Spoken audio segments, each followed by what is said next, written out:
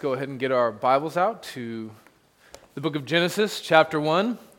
Shouldn't be that hard to find, right there on the first page. As you're getting your Bibles out, let me just go ahead and warn you in advance. This morning's sermon is going to be a little bit longer than usual, as will next week's sermon. I know Las Villas is calling us, the chips and the cheese dip. But brothers and sisters, if what we're doing here isn't just a game, if the gospel is true, if eternity is going to last forever, then I think it's probably worth it to spend an extra few minutes here making sure we understand things that are of eternal importance. Amen? I have 5 points for you in this morning's sermon. Point number 1 is deity. Point number 2 is dominion. Point number 3 is dignity. Point number 4 is death.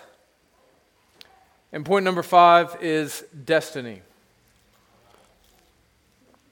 Point number 1, deity. If you lived in the ancient world, you would have more than likely lived under the rule of a king. And the king that you lived under would have more than likely thought of himself as a god.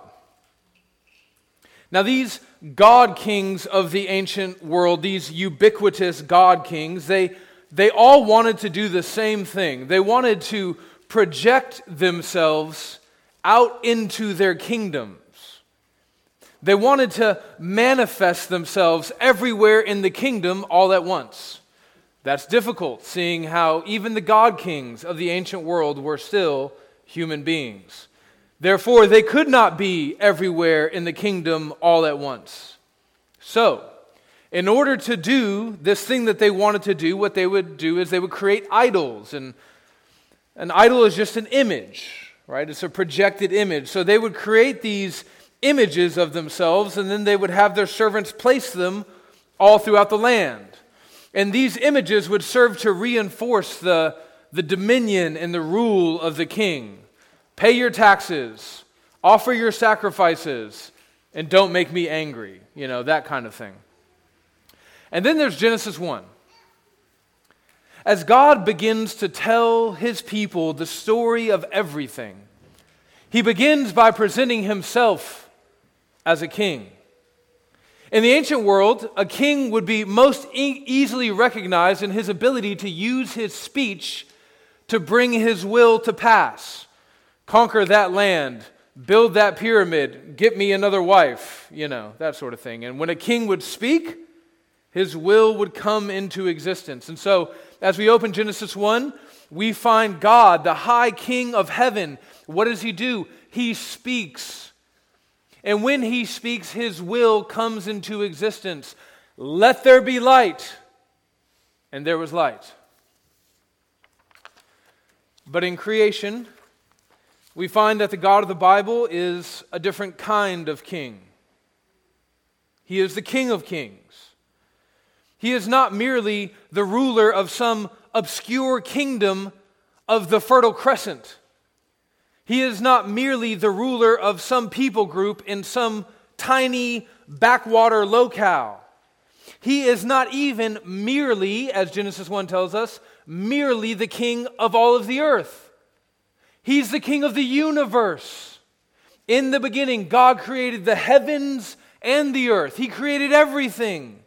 Therefore, he rules over everything. He spoke them into existence by the sovereign power of his word. And so the psalmist says in Psalm 33, by the word of the Lord the heavens were made, and by the breath of his mouth all their host. And if you've seen images from the telescopes, all the host, that's billions and trillions of hosts. And he gathers the waters of the sea as a heap. He puts the deeps in their storehouses. Let all the earth fear the Lord. Let all the inhabitants of the world stand in awe of him. For he spoke, and it came to be. He commanded, and it stood firm. Now, here's where things get interesting. Look at Genesis chapter 1, verse 27. This is at the peak of God's creative actions. He says, "So, God created man in his own image. In the image of God he created him, male and female he created them." When God tells us that we are created in his image, he's saying something like this: I, the King of the universe, am projecting my divine kingly image out into my kingdom, that is the world, through you. You are my idols. I'm not present everywhere in the world, but I've created you to be present everywhere in the world and to image me and my glory to the entire earth. It's a very strange thing when you read through Genesis 1 and the subsequent chapters and books of the Old Testament, that God never has an image of himself. I mean, if you know anything about the religions of the ancient world, you know that they are all about having images of gods. You know, even the Pharaoh and the kings of Babylon, they would find that all these images, all these idols that were placed all over various lands.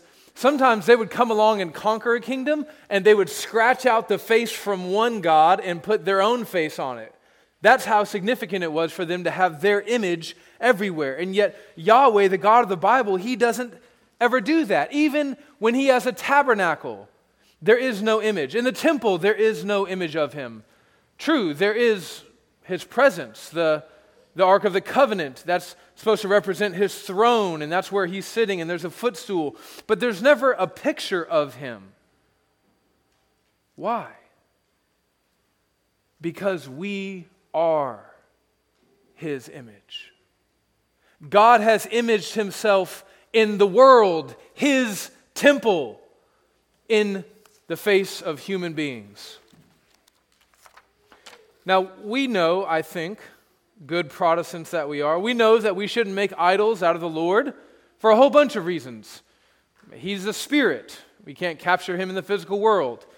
We know that we don't make idols because we can't capture all of who God is in an image, no matter how talented the artist, no matter how impressive, robust, or three-dimensional the image may be.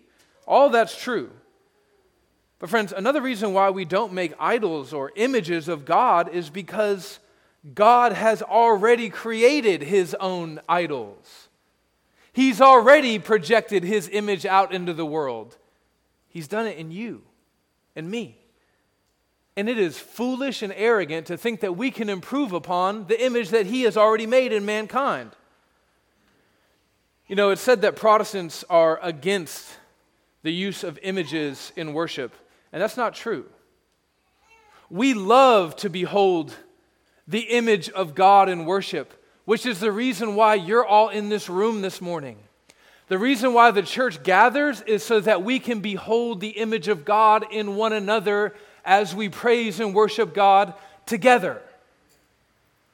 Protestants are not opposed to images of God. We are opposed to man-made images of God. Now, you've probably noticed that the language that the Bible uses when it talks about being made in the image of God, it doesn't just merely use the word image. It says we're made in the image and likeness of God. And so we kind of understand the image stuff, but what's going on with this language of likeness? Well, likeness refers to that part of human nature which mirrors the nature of God himself. So God creates, and humans created in his likeness have creative capacity. God loves, he creates us in his likeness, and we have the capacity to love. God is logical, we create aphorisms and syllogisms and all of the other isms because we are logical beings. The likeness of God is seen in mankind when we observe the human capacity to appreciate beauty, for example. When the rational mind that we possess as human beings goes beyond mere animal level baseline instinct and sentience, we see the likeness of God in mankind. The likeness of God is seen in our capacity for worship and wonder and delight. You just got finished reading that book and you got to tell somebody about it. Ants don't do that. The likeness of God refers to our nature, who we are as humans in our very being, whereas the image of God is more functional. What do I mean by that? The image of God means that God has made us like himself in our nature so that we can do what he has called us to do, which leads us to point 2, dominion. The takeaway from point 2 is very simple. The thing that God has called us to do is to image him by exercising dominion. Note takers, it's one line, right? We image God by exercising dominion. And how do we exercise dominion? Well, verse 28 tells us by subduing creation. Look there at verse 28 with me. And God blessed them. And God said to them, be fruitful and multiply and fill the earth and subdue it, and have dominion over the fish of the sea and over the birds of the heavens and over every living thing that moves on the earth. So now there's a careful distinction that we need to see here. God places man in nature as part of creation, but he also calls mankind to rule over creation. Do you see that? Do you notice that mankind does not have its own special day for creation? We are created on the same day that the beasts are created. What that communicates is that although we are called to have dominion over the beasts, we are still very much a part of nature. And yet we are called to subdue nature. Now, I know that this language, dominion, subdue, it could feel problematic. It can give us the heebie-jeebies. I get it. We lived in a messed up world, and very often those who have dominion use their dominion to do damage. But we should notice here, friends, that the call to exercise dominion is something that God gave human beings before the fall. This is something that God created human beings to do and said it was a good endeavor, not a sinful endeavor, not a violent endeavor, not a problematic endeavor. In the beginning, dominion was a good, productive, life-giving exercise. And still today, even in a post-fall world, when dominion is exercised properly, it can be a very good, productive, life-giving exercise. But more on that later. Now let's talk about the word subdue. So that's dominion. Now subdue. When you look at the word subdue in your English thesaurus, you'll find some synonyms there that make the word subdue sound even worse than it probably already sounded to you upon first hearing it, right? Here are some of the synonyms for subdue. Conquer, defeat, suppress, crush, quell. Okay. But that's just an English translation of a Hebrew word that doesn't quite mean those things, at least not in Genesis 1. In Genesis 1, the word subdue simply means to bring under control. It means to impose one's vision. So just consider this metaphor. Consider the metaphor of a garden. A family moves into a new house. They have a big backyard. And this family, they love fresh tomatoes and zucchini and squash and watermelon. So what do? They subdue the plot of earth behind their home. They impose their vision on the soil there. They bring nature under their control. They chop down the trees. They grind the stump. They pull up roots. They kill weeds. They build a fence. They kill the pests. They till the soil. They plant the seeds. And that's about all I know about gardening, but you can fill in the rest. Now, when the family does this, when they cultivate the earth, when they impose their vision on it, they are exercising dominion on the earth by subduing nature. They are imaging God. This is a microcosm of God's vision for all of mankind on the earth. Now, microcosm, what do I mean by that? It's like a tiny little representation of a much bigger reality. Where am I getting this idea of a garden as a microcosm for what God's design is for all of the earth? Well, just right there in Genesis chapter 2. Turn with me to Genesis chapter 2. Look at verse 15 of Genesis 2. The Lord God took the man and put him in the Garden of Eden to work it and to keep it. Right after God creates man and says, I want you to image me by exercising dominion and subduing the earth, he takes him and he puts him in a garden. He's like, all right, do it, go. This is a very high calling. It's a very good thing. I want to say that again. It's a very good thing. Did you notice the language that God uses in verse 28? Go back over to chapter 1, just look down at verse 28, and just notice the language that God uses here. And God blessed them and said to them, be fruitful and multiply and fill the earth and subdue, and so on and so forth. Friends, when God calls Adam and Eve to this work of imaging him in this way, he puts his holy blessing on them. Why?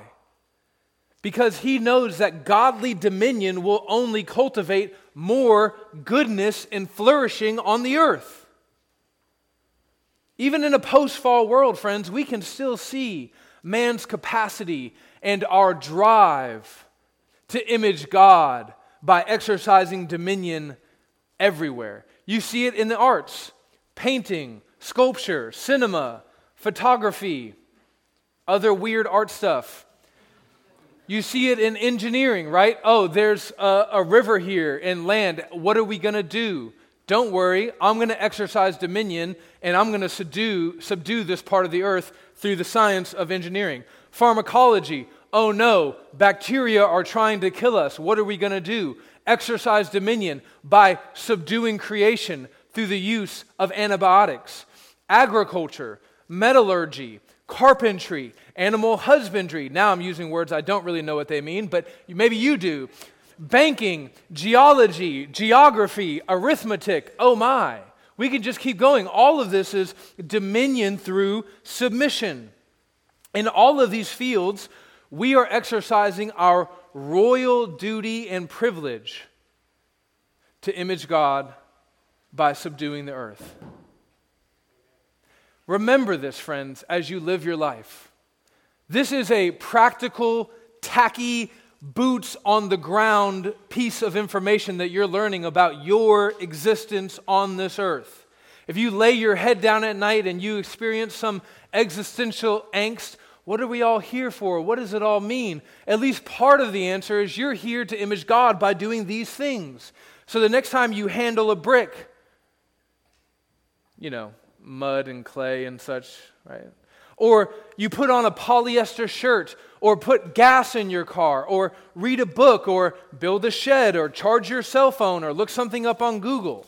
The next time you check your bank account, or decorate your living room, Amber, plant a garden, or build a house, or open up your fridge and get food that's been preserved by the coolness thereof.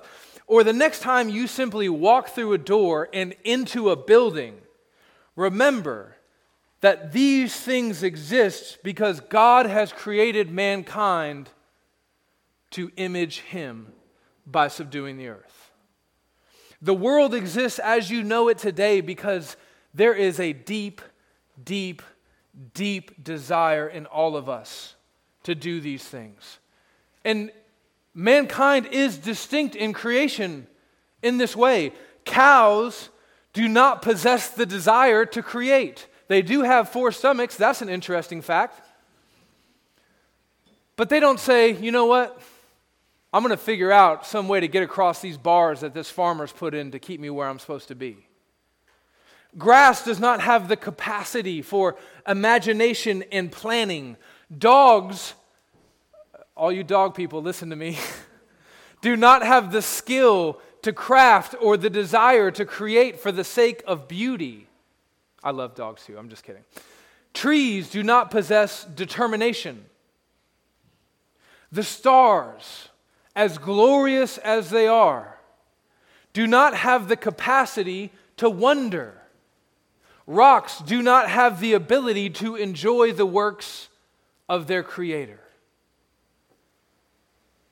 Human beings do the kinds of things that we do because of who we are in our very nature. And who we are in our very nature is not the result of billions of years of gene changes that have happened by accident. No, who we are, even at our worst, who we are is something glorious. And it is inescapable. Now, this doctrine of the Imago Dei, the doctrine of the image of God, is kind of like a sharp tool. And a sharp tool in the hands of an ignorant person can be very dangerous, right? So a fool sitting here this morning will hear what I'm saying, and he will gloat over these truths, right? Like a petulant child, he'll say, "Aha, I knew it. I am glorious, and I am supposed to be in charge, and I am supposed to subdue everything, and I'm the king, and the world belongs to me." But a wise man will hear these truths and will understand that they must be handled with the greatest care. A wise man will understand that the world has been given to us as a stewardship, but that it does not ultimately belong to us. Now listen, we are glorious stewards. Glorious, but we are still stewards nonetheless. And one day we will have to give an account for the way that we have exercised dominion on this earth. Now, before exiting the room of point 2 and moving into the room of point 3, I want to dance around this room a little bit more and point out a few things that we should see here, because it's a very large room and it's very well decorated, and I can't point out everything that I want you to see while you're here, but I'd like for us to see a few more things, okay? So the first thing I want to point out is the fact that mankind, according to God's word, is not a blight on the face of the earth. Mankind is not a curse on this earth. Some environmentalism in our day has led to a kind of rhetoric that implies, if not often explicitly states, that human beings are a curse on this earth in every way. One CNN headline reads, "The planet is being consumed by humans. Humanity is on a collision course with nature." Now, friends, do I mean to say that human beings can't do damage to nature or that we can't be harmful to this world? Of course not. We absolutely can. We absolutely have, and we will probably continue to do more damage in the future. But my point here is that even when we mess up and we don't exercise our dominion properly, and when we do damage to the earth, that does not erase God's call on humanity to image Him by subduing the earth. Let me get more practical, okay? Less theoretical. In a fallen world, there is always going to be a trade-off when it comes to our stewardship of creation. There's just always going to be a trade-off. So, there will always be a mixed bag of flourishing on the one hand and sinful exploitation on the other hand, right? There's always going to be gain and loss. So let me just give you one example of what I mean here. One example of this trade-off. Let's talk about fossil fuels. Fossil fuels are, on the whole, a net positive for humanity. Like, by a lot. Like, for the world, fossil fuels have been good, particularly for humans, and it's not even close. One author says it like this: access to fossil fuels has been responsible for lifting billions of people, billions, not a couple thousand, billions of people out of abject poverty. And think about all the things that go along with abject poverty. Decreased life expectancy, dangers for mothers giving birth, treatment of cancer, so on and so forth. Access to these has lifted billions of people out of abject poverty, making inhospitable environments livable, and supplying the goods and services that underlie modern standards of living. And the author here, when he says modern standards of living, he's not referencing comfort and luxury, like thanks for the gasoline, now I can have my 5-carat diamond. He's referring to things like clothing, medication, transportation, utilities, access to food at a reasonable price. Fossil fuels have been a massive gain for humanity, and yet we know that the burning of fossil fuels is not without some consequence in nature. How severe is that consequence? Well, that's not a conversation for this morning's sermon. My point is simply this: there is a trade-off. And this will always be the case when we're talking about subduing the earth in a post-Genesis 3 world. Whether we're talking about planting a garden in our backyard or building an entire civilization, there is no free lunch when it comes to us exercising dominion. Point number 3, dignity.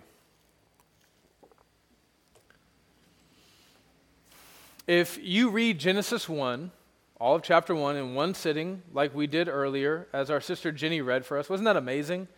She's actually going to start a career doing Audible, so that's going to go well.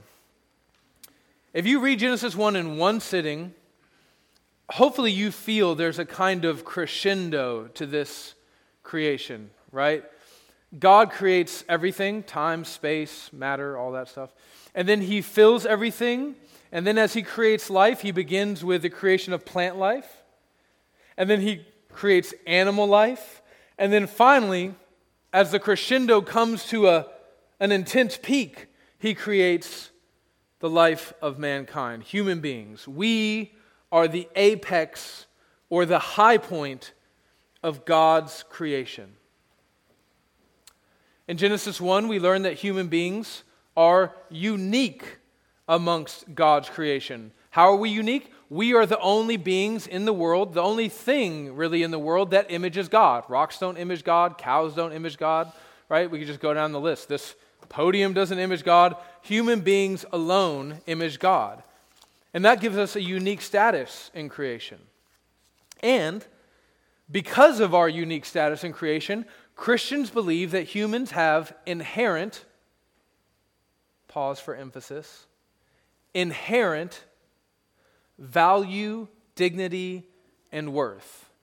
Don't waste too much intellectual energy trying to differentiate between value, dignity, and worth. That's just kind of like piling words on top of one another to reinforce one really important truth, namely that human beings, and specifically human life, is very, very, very valuable in God's sight. Why? Because our lives image His glory, and His glory is very, very, very valuable in His sight.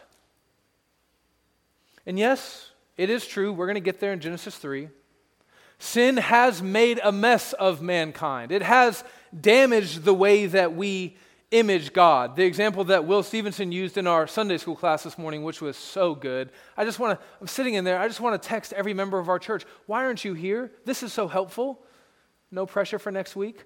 But the image is that of a mirror, right? We image God. Like when you look in the mirror, you see a reflection of yourself. We are like the mirrors for God and His image, and we image Him out to the world. But sin comes along, and it shatters that mirror. But the mirror doesn't fall to the ground. It just kind of spiderwebs and splinters all over the place. So now you can still see the image of God in us, but the image of God that you see is broken. It's distorted. We're not imaging God the way that we're supposed to. And yet, sin cannot utterly destroy the image of God in mankind. You can see that in Genesis 9. In Genesis 9, God says this: "Whoever sheds human blood, by humans shall their blood be shed. Because, in light of what I've just said, in the image of God has God made mankind." We can have conversations about capital punishment, whether it should happen in America or not. But what we see here is God is instituting capital punishment. And what he says is, because human beings are created in my image, their life is so valuable that if you wrongfully take their life, your life should be taken as a penalty. This is after sin has done damage to our image. We still have inherent value, dignity, and worth, even as sinners. Now, let me dance around this room a little bit and point out a few more things. Pictures on the wall, items on the shelf. Because our dignity is inherent in us, that is, intrinsic because God has created us to have it, it cannot be removed by anything outside of us in creation. Because our value, dignity, and worth is intrinsic, it's in us, it cannot be taken away by anything outside of us. So, this is an easy example. The Nazis can come along with their really bad Darwinian eugenic science and say that, well, actually, Jews aren't fully human because they're descended down this one branch of Darwin's tree that's a lesser, lower quality branch, and therefore they're not fully human, and actually we can take their lives and it's of no moral consequence. They can say that, but it doesn't change the fact that those Jews who died in the Holocaust were image bearers of God. Additionally, we can take this in another direction. Animal rights activists that claim that animals are just as valuable as human beings, they're wrong. It's just not true, friends. We swat mosquitoes. We put poison out for rats. We shoot cows and eat them as hamburgers. And none of this is morally dubious. Now, let me be clear. The Bible is clear that it is sinful to abuse animals. Proverbs 12:10, whoever is righteous has regard for the life of his beast. Why? Because just because it's not as valuable as you doesn't mean it's not valuable. God gave you to have dominion over the beast, to serve the beast, love the beast, bless the beast, not abuse the beast. Even last week in Matthew 6, we saw that God is intimately involved in the lives of all his creation. Remember that? Jesus says, listen, God's caring for the grass of the field and the lilies. That's the lowest form of life, plant life. And he's involved in feeding the birds. Remember the sparrows? That's animal life. And then you of little faith, he's caring for you as well. Now listen, all of this is good and true. And yet, we must maintain this distinction that God's general love for all of creation does not mean that all of his creation is equally valuable in his eyes. Human beings have unique value and worth to God. Now, here's something else for you to consider. And this is experientially one of the most important things that we can pull from this text this morning. We have to understand that no matter what we've done, and no matter what has been done to us, and no matter what we may even be going through right now, the image of God is still in us and on us. We are still in his image and likeness. Maybe you're here this morning and you've come to think of yourself primarily in negative identity terms. You know, you're maybe addicted to drugs and your primary identity is that of an addict. Listen, my whole family is drug addicts. I was a drug addict. I grew up all of my years going to smoke-filled rooms with NA and AA stuff. And every person who gets up, they stand up and they say, you know, my name is Sean and I'm an addict. And what they're doing there is they're asserting to the room their fundamental identity. Now listen, I'm not saying that 12-step programs can't or haven't helped people. I'm sure they can and they do. But friends, if you're here and you're an addict, you have to know that your addiction is not your primary identity marker. If you're here this morning and you're struggling with some kind of developmental issue, dyslexia, autism, I wonder if perhaps you've centered that and made that the primary focus of your identity. Maybe you're here and you've committed some kind of serious crime. You know, you've been convicted of something like a felony. And so now what comes to your mind when you think of yourself is felon. Well, that's not the first thing that comes to God's mind when he thinks of you. Maybe you're here and you've had a divorce and you've been shamed by the church. Maybe some of that shame was good, but maybe some of the shame was bad. And now you just can't escape. This is my identity. I am a divorcee.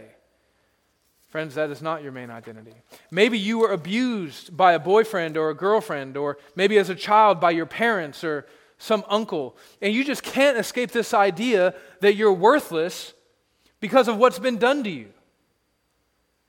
No, friend. Not even at your lowest point of degradation did you lose the capacity to image God to the world.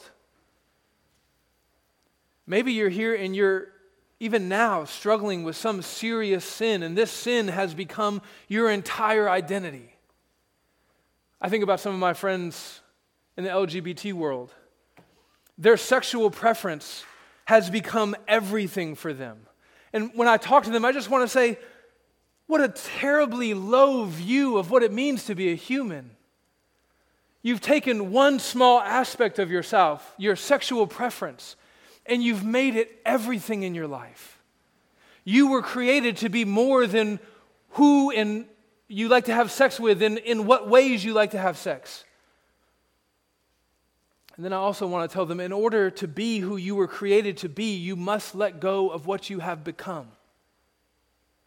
And we could just multiply the example. The same thing is true of the prostitute and the soccer mom. It's true of you here this morning. If you've made your entire identity out of the fact that you're a good religious person, well, friend, Jesus didn't come to save good religious people. Good religious people are not being remade into the image of Christ. Only sinners are. And we're all sinners. Our sin just looks a little different. The doctrine of the Imago Dei, this doctrine of the image of God, it is one of the most practically important doctrines in all of Scripture. If the doctrine of the image of God is true and beautiful and good, then it means that 10,000 other things are false and ugly and bad. Let's just work through them. The most immediate and obvious application is murder. Murder is wrong. Why? Well, there are all kinds of reasons why murder is wrong. First of all, you didn't create the life. You don't have the right to take the life.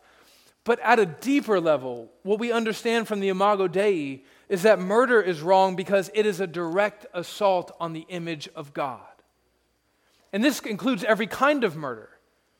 This includes just classic, I hate to say it like that, but just, regular murder, first degree, second degree, third degree murder, right?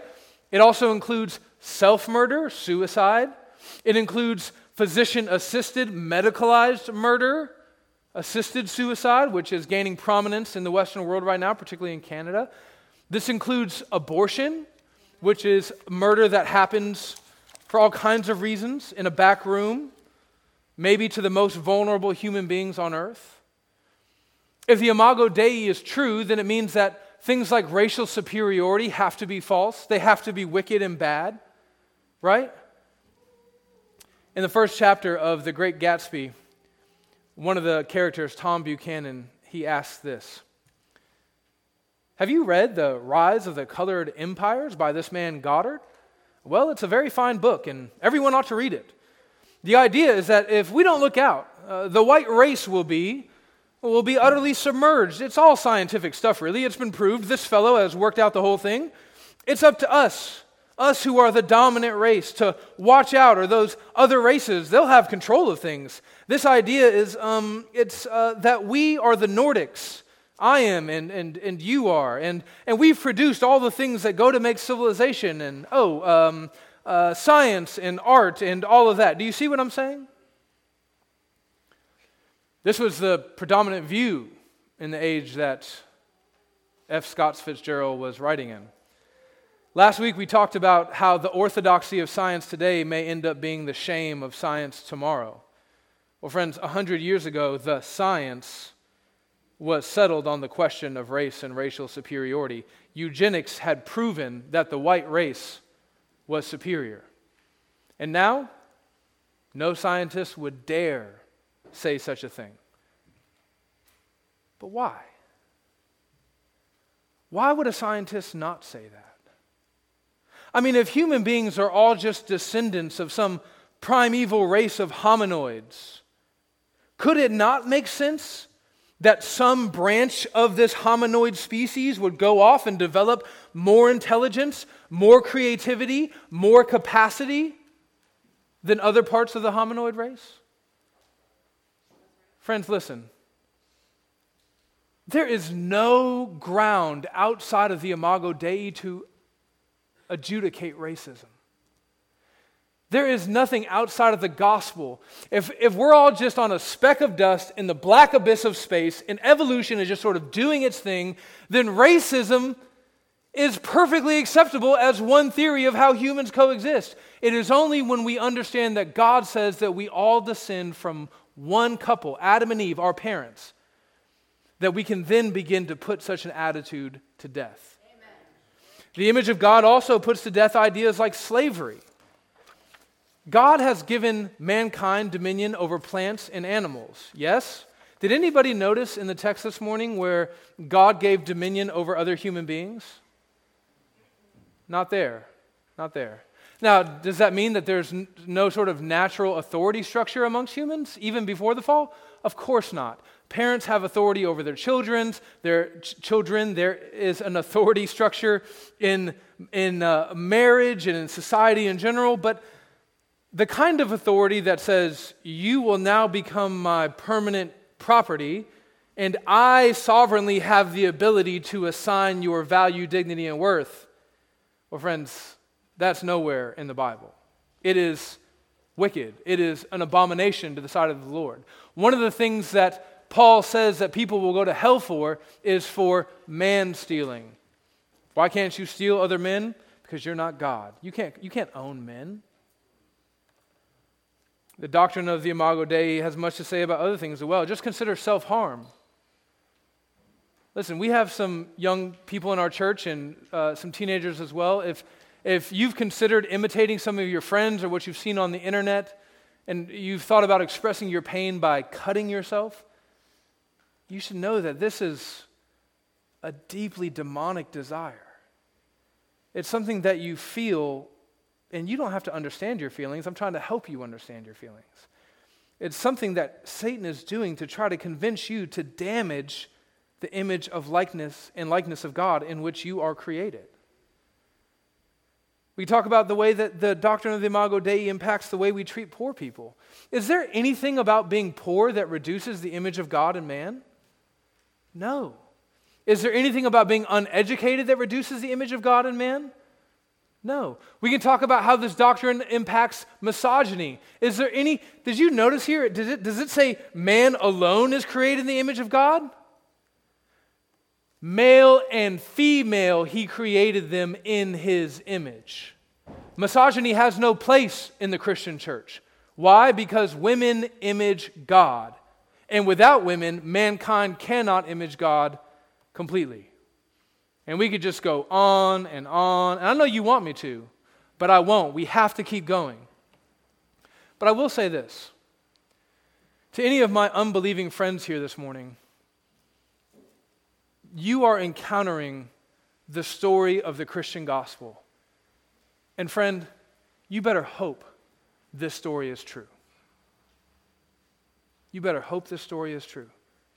If you reject this story and you still want to be an ethical and moral person, and everyone wants to be an ethical and moral person, even if you want to cast off the bonds and chains of the Christian religion and all of that backward stuff, you're still going to be ethical and moral, just about different things.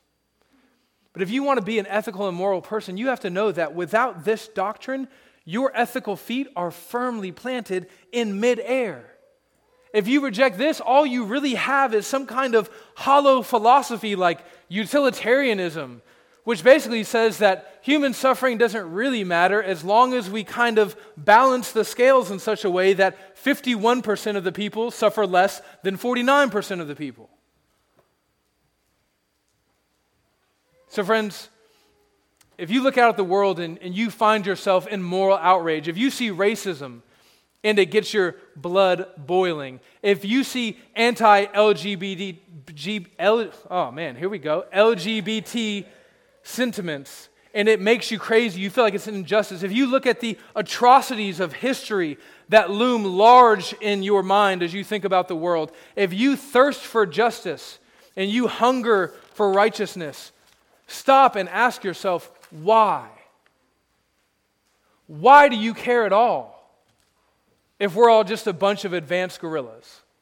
Why does any of that matter? Could it be that you care because you know, even if you don't know, you know deep down in your bones, in your heart, in your soul, that human beings are created in the image and likeness of God? You know, when you look throughout history and you do look at these atrocities, you see one consistent factor in the pattern of atrocity. Whoever is committing the atrocity has to find some way to justify what they're doing, and they always do it by attacking the image of God in man. Hitler, that Darwin guy, he was right. We are all just a bunch of advanced apes, and some apes have advanced more than other apes. And these apes here, they're kind of holding us back. So we should go ahead and kill them for the good of the race and the progression of the rest of the apes that are still here. Erasing the image of God in man. I always mess this up. The Hutus and the Tutsis, as they slaughtered each other by the hundreds of thousands, what would they say about each other? They're cockroaches. Someone would come along and they would say, how can you kill your fellow man like this? And they would say, a Hutu's not a man. He's a cockroach. Killing him is no different than killing a rat. Erasing the image of God. You take our ugly history of race-based slavery. What do? We had to find some way to say that black people are not human. And then once we got it in our minds that Africans were not human just because they had more melanin in their skin, we could do whatever we wanted to them for our own wicked and selfish gain. You take the abortion industry. What do we have to do to give ourselves permission to kill infants in the womb? We have to stop calling them humans. They're not babies. They're clumps of cells. Erasing the image of God so that we can commit our evil deeds. Point number 4, death.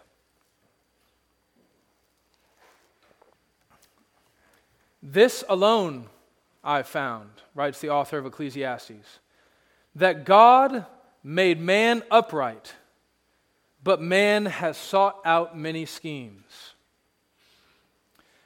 Here's the thing about the doctrine of the image of God. It says this. It says that we human beings are created like God, but it also maintains the very necessary distinction that we are not God. And yet, sin has caused us to blur this distinction. Sin says, instead of representing God, you can probably just replace him.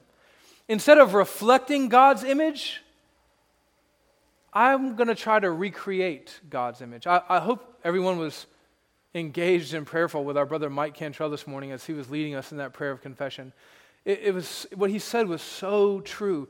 Instead of looking in his word and trying to behold God as he has communicated himself to us, we move away from the word, and then what are we left with? Well, we're left with our own imagination. And pretty soon, the God that we worship is surprisingly like us. We talked about this a few weeks ago, right? The God of our own creation, well, he likes all the things that we like, and he doesn't like all the things that we don't like, and he supports all of our politics, yes and amen, and, he would raise our children the exact same way that we would raise our children, and whatever sex life we choose, well, that's the sex life that he's very happy for us to have. When human beings live like this in our own little perverted, upside-down kingdom, we fail to exercise dominion on the earth. Instead, we do the opposite. We bring a curse upon creation. Instead of cultivating life, we bring about death and destruction and chaos and pain.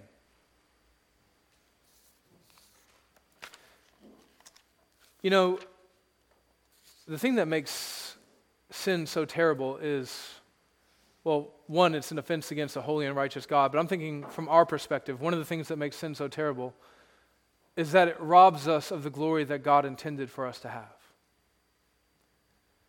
We were created to be kings and queens on the earth.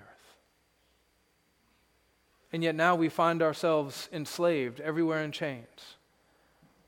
We were created, consider this, it's mind-boggling. We were created to have dominion over all of creation.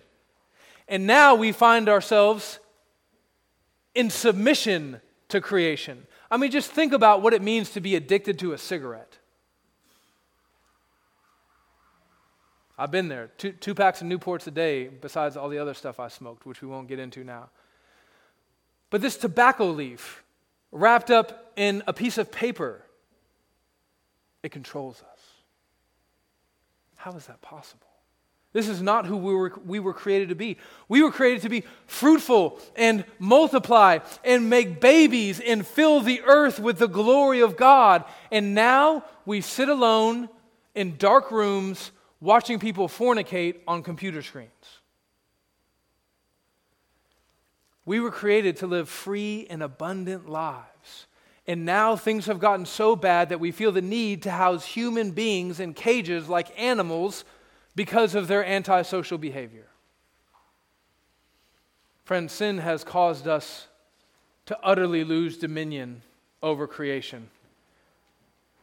And the height of our loss is the fact that we cannot even exercise dominion over ourselves. You want to exercise dominion over the fish of the sea and the birds of the air and the plants, you can't even exercise dominion over your own tongue. It's the battle of my life.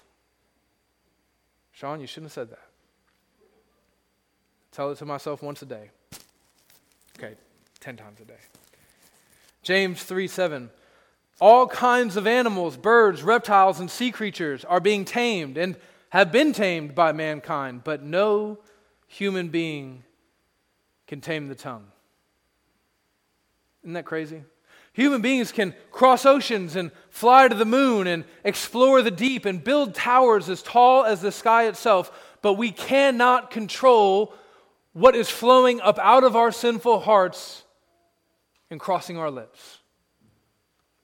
And if we were to stop the story right here, just the story's over on point 4, death, it would seem like mankind has become nothing more than mediocre rulers, just sort of making a mess out of all of God's creation.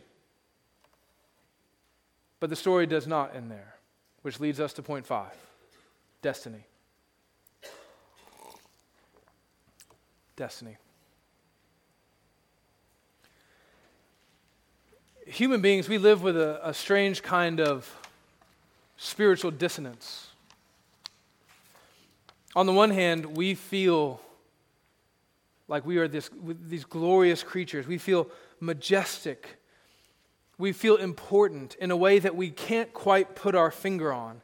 And yet we also simultaneously feel this deep and abiding sense that something is terribly wrong with us. Now, this is exactly what we would expect to feel if this gospel story were true. You see, the gospel says that we are worth more than we can ever know because we're God's image bearers. But the gospel also says that because of our sin, we are ruined in a way that we cannot even begin to wrap our minds around. We have rebelled against our King, who has shared His glory with us. We have spurned His glory. We have spurned our responsibilities, and we are deserving of death and hell forever because of that. We have to be clear on this point. When we fell in sin, mankind, it wasn't just some terrible cosmic accident like Adam and Eve just sort of were running across the room in socks and they slipped and they spilt milk all over the floor. No, it was an act of conscious, outright rebellion. And it has been ever since for all of the children of Adam and Eve. We have repeated their sins. We have been able to behold the glory of God in our fellow man. Behold the glory of God in all of creation. And what have we done? We have spurned it. We have rejected it. Romans 1 says that we've exchanged it for the glory of creation, a lesser glory. And that's pretty bad news. And then everything changes with Jesus. You see, friends, we were created to be representatives of the high King of heaven, and we failed. But the high King of heaven came down to earth to be with us, to fix our failures, to clean up our mess. The first Adam, man, his failure was ruinous. But Jesus, the second Adam, came and he fixed everything. In the Bible, we learn that Jesus, God, the second person of the Trinity, emptied himself by taking the form of a servant, being born in the likeness of men. Do you understand what he's saying here? We are men. We were created in the likeness of God. We ruin that. So God diminishes his glory and comes on to take the likeness of man to save us from our mistakes. And being found in human form, he humbled himself beyond his mere incarnation by becoming obedient even to the point of death. Death on a cross. His death on the cross is a picture of our failure. On the cross, we see God himself entering into our failure to pay the price for our sins. But then he gets up out of the grave. He's resurrected. He is victorious. The one who came in the image, as the image of the invisible God, now presents that image back to us and calls us to be united with himself through faith. Just think about it. During his earthly ministry, Jesus succeeded in imaging God perfectly in every way that we failed. Just stop and think about the ways that you have failed to image God perfectly this week. The list is probably, as many stars in the sky, grains of sand in the sea. That's how much we failed to image God. And when Jesus came, he never, not once, not even for a single second, failed to image God. He exercised his dominion over the earth and subdued all of creation perfectly. And he did not do it by means of force and violence. He did it through sacrificial love. He did not exercise dominion for his own selfish gain, but for the glory of his Father and for the good of his neighbors. Listen to how Paul says this in 1 Corinthians 15:49. Just as we sinners have been born of the image of the man of dust, Adam, we shall also bear the image of the man of heaven. Friends, this is the promise of the gospel. That if you repent and turn from your sins and your failures and these lesser glories that you've latched onto, Christ will unite you to himself and restore you to the original glory for which you were created. Brothers and sisters, if you are in Christ, this is your destiny. To image God perfectly once again. When I use the word destiny, I use it because, well, it's a nice word. It's a lovely word. It's a majestic word. It feels like Tolkien would use that word. I love Tolkien. But I also use that word because it is pinpoint accurate, according to what Scripture says about you and your future, if you are in Christ. Listen to what Paul says in Romans 8. For those whom he foreknew, that is, those he loved in eternity's past, he also predestined to be conformed to the image of his Son. It is your destiny. If you're here and you're like, oh, I don't know about this predestination stuff. It's so controversial. I just can't. Predestination is about you being restored to the image and glory of God. And it was something that was planned out not yesterday, not a month ago, not a year ago, not a century ago. Before God spoke the words of Genesis 1, before he said, let there be light, He had already ordered all of history in such a way as to bring you back into conformity with the image of himself. And then we even have an active role to play in this. By God's grace, Paul says it like this to the Colossians: put off the old self, glory ruined, mirror shattered, right? Put off the old self and put on the new self, which is being renewed in knowledge after the image of its creator.